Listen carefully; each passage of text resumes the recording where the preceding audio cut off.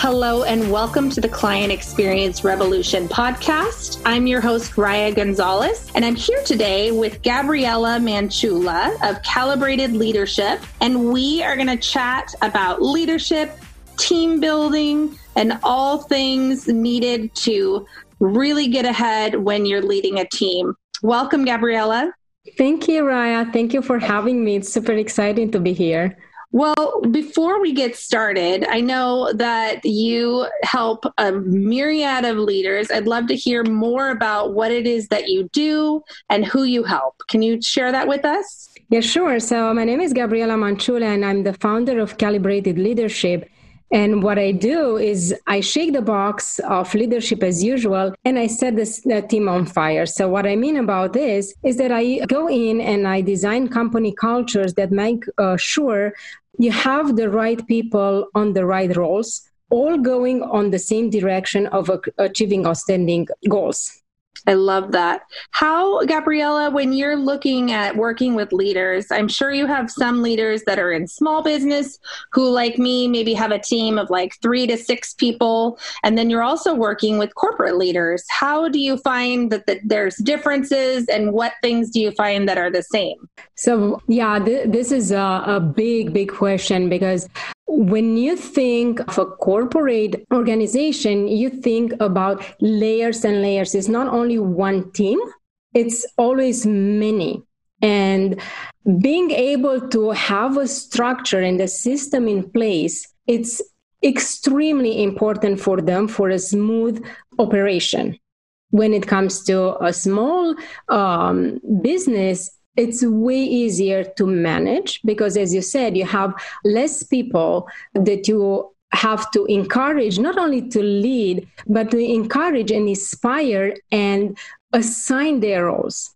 So this would be the main difference, and affects everything. All the approach, it's different and it has its place. What is very common between the two, or what I like to bring as a common ground for this, it's the dedication with which you lead. I bet. Situations, yes. This is my biggest passion. It doesn't matter if you are a corporate or you're a small business. If you forget to lead from the heart, if you forget it before anything, we are all human beings, the leadership role becomes very hard. Well, and it must be more, I don't want to say it's more personal, but I think, when you're in a small business, you're often the owner who's the leader of the team. Mm-hmm. Whereas in a corporation, it can, like you said, have layers and layers where there's a manager or leader who's farther down the chain that's managing the team. And so there must be a really strong corporate culture in place, or else it can maybe get lost in translation. Exactly. I know that you had said before, and I was really interested to dive into, you had said that it's not necessarily enough to hire well because results don't always indicate success. So tell me what you mean by that. Well, I love this. Hiring well is not enough.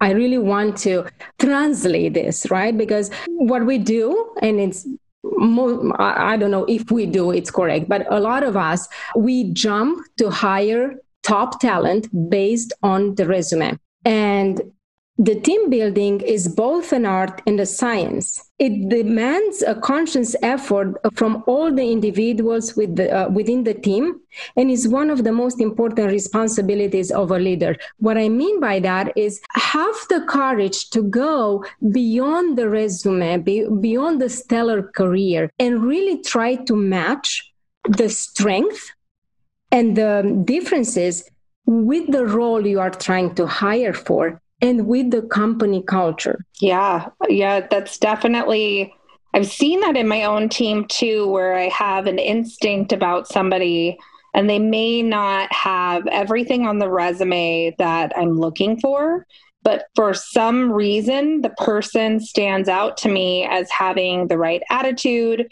or just something stands out that says that with time and training that this person could really be an asset to the team. And whenever I follow my gut on that, it's 100% of the time it ends up being true. And, it's not something that reveals itself immediately because, again, they may need some additional training or something along that lines. But I've also seen people who on paper look like the right candidate, and then I've just had a gut instinct that they're not the right person. And so I think it's a delicate art in terms of looking and having an instinct when you're hiring on a team, for sure.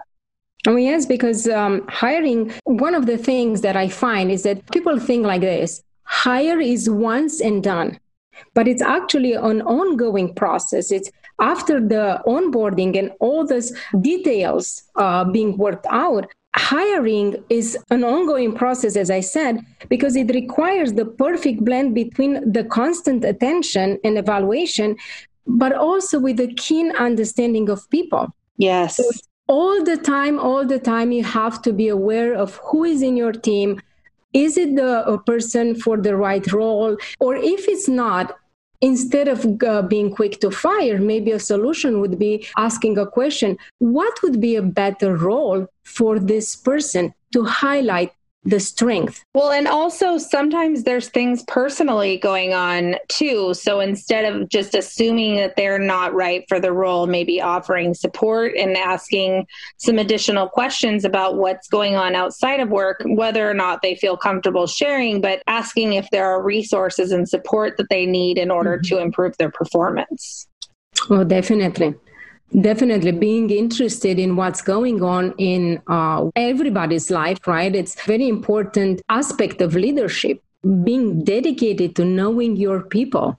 Yeah. How do you see overwhelm factoring into leadership for your clients and for others? Well, you see, leadership and leading a team is always a challenge because there are so many moving parts and so many variables, and there is so much advice on this subject alone that it's very easy to end up feeling overwhelmed. There are so many suggested steps to take in order to build a highly effective team. So let's say from the leader's mindset to how to lead through challenging times. So with the ton of information, the natural question comes: how do I do it all? Or which of this apply to my context? So just to mention a few, I just have this idea of mentioning a few of the steps that are necessary to build a highly effective team would be clear, or establish team goals, or master the art of delegation, or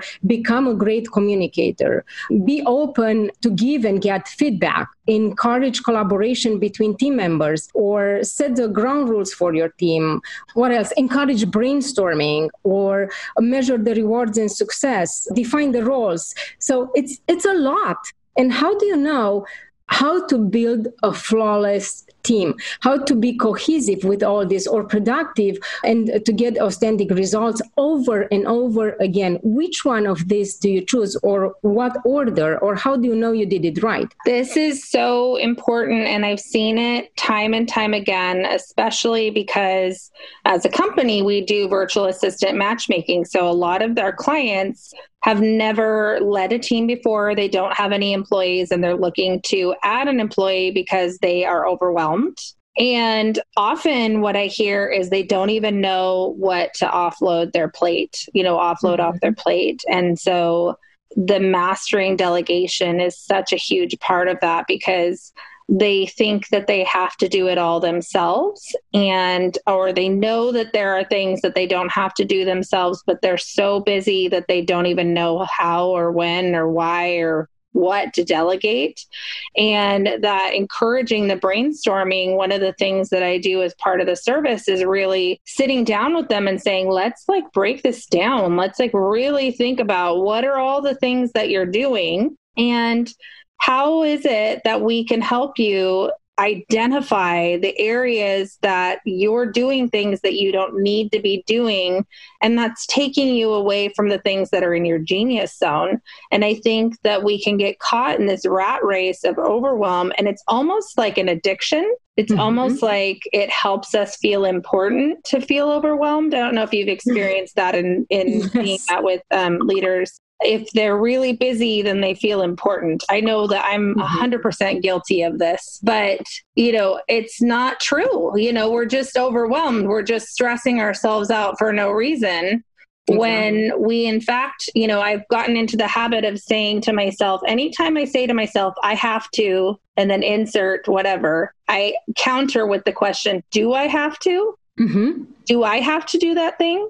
Because I do have help. I do have a team, and I have a team that it desires to help me and desires to be empowered in different tasks and trained in different things. And even if they don't know how to do it, that doesn't mean they're not willing. And I think that that's an important distinction to make when we're talking about leaders, and that you may be robbing your employee of an opportunity to step up into something that they're better at than you are, and that's not to put you down. That's the more we can lift up our employees, the better we are as a leader. And for me, in my approach, this is part of understanding motivation, right? Because motivation is not only putting up a good quote or shiny slogans or so. It's understanding the people and understanding their value and how they can contribute to the growth of the company. So giving them tasks that actually is fulfilling their values and their dreams, it's making them feeling better, motivated, and wanting to do more. Yeah. And you and I have, because I know Gabriella from a business organization that I'm a part of. And so I've had the pleasure of really getting to know her and her business on a deeper level. And one of the things that we talked about was the challenges, and we'll get into recognition, but the challenges of leading a team that's virtual, which, in this day and age of COVID-19 and all those kinds of things, we're more and more, we're doing that, where we're not in person, where you can give the world's best boss or like a big gold star or something along that lines. But how do we interact and motivate our team to be more successful? And because of the conversations that we've had, one of the things that I've done with my team is I had my office manager, my operations manager, put together a survey monkey. So it's an employee survey to get to know my employees a little bit better. And it serves multiple purposes. Not only does it serve the purpose of me being able to give them recognition in a way that they respond to, but it also helps me get to know them better. And I want to know how to motivate them. I want to know, what are their strong points? What are the things that they're passionate about? And so that I can, look for tasks and things that maybe aren't my strong points, but that would be something that's more in their wheelhouse. So I think that that's something really important that Gabriella has brought to light for me. Rewarding and recognition are big subjects and lacking big. Yes. So they are underaddressed. Totally. What do you see as some of the common flaws in building teams? So one that is very, I don't say dear to my heart, but close to my heart, is starting leadership with I. So when a leader is more concerned with a personal achievement or a personal advancement, or the leader has a strategy that only has in view the future accolades, there is not such thing as team building. His approach or her approach, whoever leads with I, this approach reflects on everything from communication, from delegation, from establishing the goals, or anything you can think of in a dynamic of a team towards reaching an end of the project is being affected by the leader who comes with an I at the forefront. And more than this, I think that leading from an I, from this position, ruins the trust. And that's game over. Not only that people can see what you do, the way you speak and the way you relate, even though you wouldn't say a lot of things or make them evident, the people can feel the energy of this, I am the leader. And that's game over.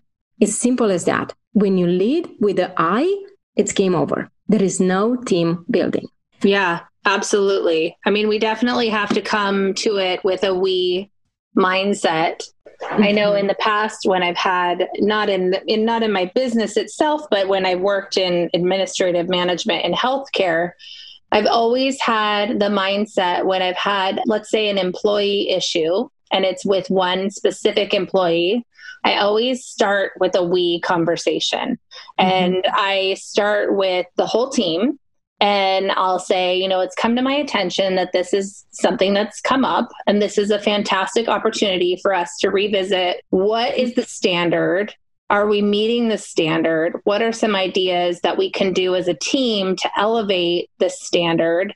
And I'm going to hold myself accountable, and I invite you to hold me accountable to this standard instead of just calling that person out. And what it does is it allows that person the chance to self-correct. And then if it comes up again, I will pull that person aside and then say, hey, we had the meeting about this, and this is really important. And I need you to correct this behavior.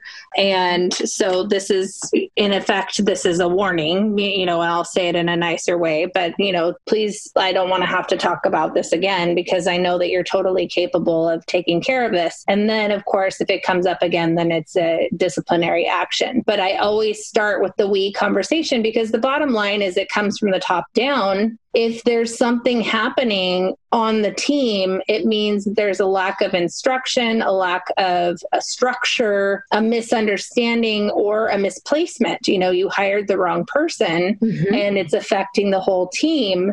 And so that's something that and in the beginning, when maybe I could say I lacked maturity, I kind of ended up in leadership at a very young age. I thought that perhaps it was a passive aggressive way to address it because I was afraid to go directly to that person. But now looking back, I actually feel like it was a very beneficial way to do it, because the bottom line is it is good for everyone to revisit what the standard is. It is good for everyone to be reminded, and it is good for me to be held accountable to that standard as well. And then it makes it clearer what the expectation is when you go to make a more personal conversation with somebody who's having an issue with the standard. You can say, hey, we've talked about this very recently, and you're not meeting the standard. So what do you need for us to help you get back in line? Exactly. And just what you said brought my mind to another flaw that I see. And this is not understanding the leadership styles, right? Because you have your own style. Not only that you understand it, but you apply it and you understand how it works within your team. Yes. And a lot of leaders don't even have the chance to spending time on assessing themselves. Like, awareness in leadership is a big component. So taking the time to understand which is the leadership style, what is good about this, how does it reflect on my team, on the projects, on everything that we do, and what's not so good about my leadership style. Being open to getting feedback, it's a real challenge, right? We are so much more open to give feedback, but receiving feedback, it's crucial, because then you can understand how you can tweak your approach to make it work within the context. Yeah, absolutely. I think that's so important. And it is difficult to receive feedback back, because we can often be so hard on ourselves that receiving negative feedback from somebody else can feel like an affirmation of what we're, when in actuality, it's just feedback. It's not an insult. It's just feedback. And, that's something that even at 41 years of age, I'm learning that everything is just feedback, positive compliments, negative feedback. It's all just feedback. It's you take from it what serves you, and then you don't what doesn't serve you. Exactly. Being flexible and open, they are attributes of great leaders. When I said without being flexible and open, I just thought about Taylorism, which is what academics call what Frederick Taylor used to say. He was an industrial engineer, and he used to say that in order to mass produce effectively, an operation needs some people to think and others to execute. And this, it's what a lot of people don't stand by Taylorism or behind the Taylorism anymore, but we still see it reflected when we look at the leadership styles. We have the autocratic style, the commanding, or the positional, all names for the same attitude, where I dictate what's going to happen and others execute. And this leadership style, yes, it has its role, it has its place, but it's so rare. Where I see it going is in military bases. Yes, that's no way to go beyond an order or to try to get creative with an order. But yes, unfortunately, we see some of this approach in our world, like in business world, in other companies. It's present and it's detrimental. So I really think that studying leadership styles and understanding their roles, it's another crucial effect, another crucial component of building a team successfully. Which brings us to my favorite part of our podcast, which is we were going to dive into recognition. I think that this is such an uplifting part of, being a leader. It's definitely my greatest joy is to be able to pour into and love on my employees. Tell me your mindset around recognition and building a culture of recognition within companies. Well, this is another aspect that I find that it's often forgotten or just superficially addressed. Why? Because we think that just putting names out there and clapping for them and so it's enough. But most of the time, again, one of the basic needs of human being is relevance, is significance, knowing that we make a difference. And yeah, sometimes I agree that this aspect is taking too far or becomes an ego situation, but that's another story. What I want to emphasize is really know and be aware and acceptant that we all human beings crave significance. And knowing exactly how to reward your people, it's impossible without mastering some critical aspects like clearly knowing the direction you and a team and your team are heading to, which is a little bit more than just setting clear goals. So knowing the people within the team, how they think, how they feel, how they approach projects, how they approach conversations is critical in finding the right rewards. Another one is knowing the strengths and capabilities and challenges even each team member manifests. You're going to find a leader saying, oh, we do this annual review or one-on-one meetings throughout the year. And my question is, I agree, and it's good that you do this. How you do it? What questions do you ask? What are you interested in knowing about your team member when you have that one-on-one time? Because that's the perfect opportunity to know more. And I encourage people, leaders who are dedicated to outstanding leadership to have the CRM. CRM is not only for clients, can be for your team as well. Have each a member of your team in a CRM, and whenever you have this conversation, put down all the things that you might use later on to show them that they make a difference, that they matter in the company. That's a mind-blowing game changer for me. Like adding your employee to your CRM and documenting things that come up in conversation. I never would have thought of that before. That's a really, really good suggestion. Yeah, and we see this in performance reviews, right? But they only have the attention on performance and they take the human being out of equation.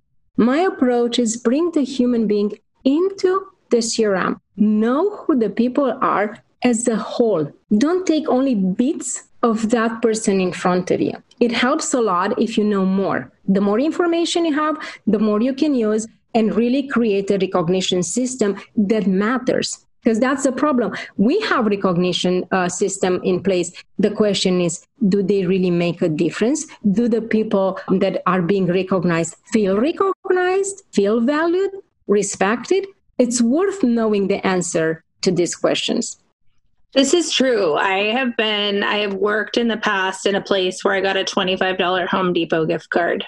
That did nothing for me. I don't shop at Home Depot. I don't need your Home Depot gift card. I would have much rather have a handwritten note that pointed out something that I did, that they thought was meaningful. Mm-hmm. Or give me $25, or, you know what I mean? Or pay attention to something that I like and, save up and do something a little bit more, or, do something nice, like bring a massage therapist into the office and do chair massages, or, there's so many different things that, but it just it was almost like it highlighted how out of touch they were with what was relevant and what was meaningful to me as an employee, that I just would rather had nothing. Yeah, because the way I see it, I see the other side too. Where the leaders are so focused on the business side of things and being themselves pressed for results, they find themselves pushing and controlling and demanding and imposing. And of course, it's easy to forget of all these little things, quote unquote, that matter. So it makes a real change in the dynamics of a team when the leaders takes into account the human part of his team members and really gets above and beyond to know them, really know them. Yeah, absolutely. Well, Gabriela, you have been just a wealth of wisdom. I always end the show with two questions. And the first is, if the audience could walk away with one thing that would help them understand your point of view and really give them advice about leadership in general, what would be the one thing that would be most important for them to take away from? I would say try to stop yourself from coming from that place of needing to know all answers and being afraid of not having all answers, and bring curiosity to your leadership. Challenge the assumptions and never be afraid to ask questions and try to do things differently, taking into account the dynamics of your company. I love that. And the last question, and it does not have to be leadership or business related at all. It could be something you heard from your grandma's, sisters, aunts, uncle, whatever. But what is the best piece of advice you've ever been given? Oh, I've been giving so many good advices in my life, but one that really comes to mind right now is the advice of my philosophy teacher back in high school. He used to say, I don't care what you do, what your lane of business or, even homework, I don't care. But when you set your mind to something, do it well. And I carry that advice every day since then. Well, you're doing calibrated leadership well. I'll tell you that for sure. Thank you. I appreciate your time so much today, and I know that the audience does too. Tell us how we can get a hold of you. You can find me at www.calibratedleadership.com. I'm on Facebook. I'm on LinkedIn. And thank you so much for having me here. This has been such a great experience. Well, it's been a pleasure for me too. And it's, like I said, it's such an important topic as we grow and we learn as leaders. And even if you're leading yourself, which is your own team, it is important to set these things in place because the goal is success, and success comes through growth. So thank you for being here. And thank you to the audience for joining us. This has been another episode of the Client Experience Revolution podcast. And we look forward to having you with us next time. Thanks a lot, guys.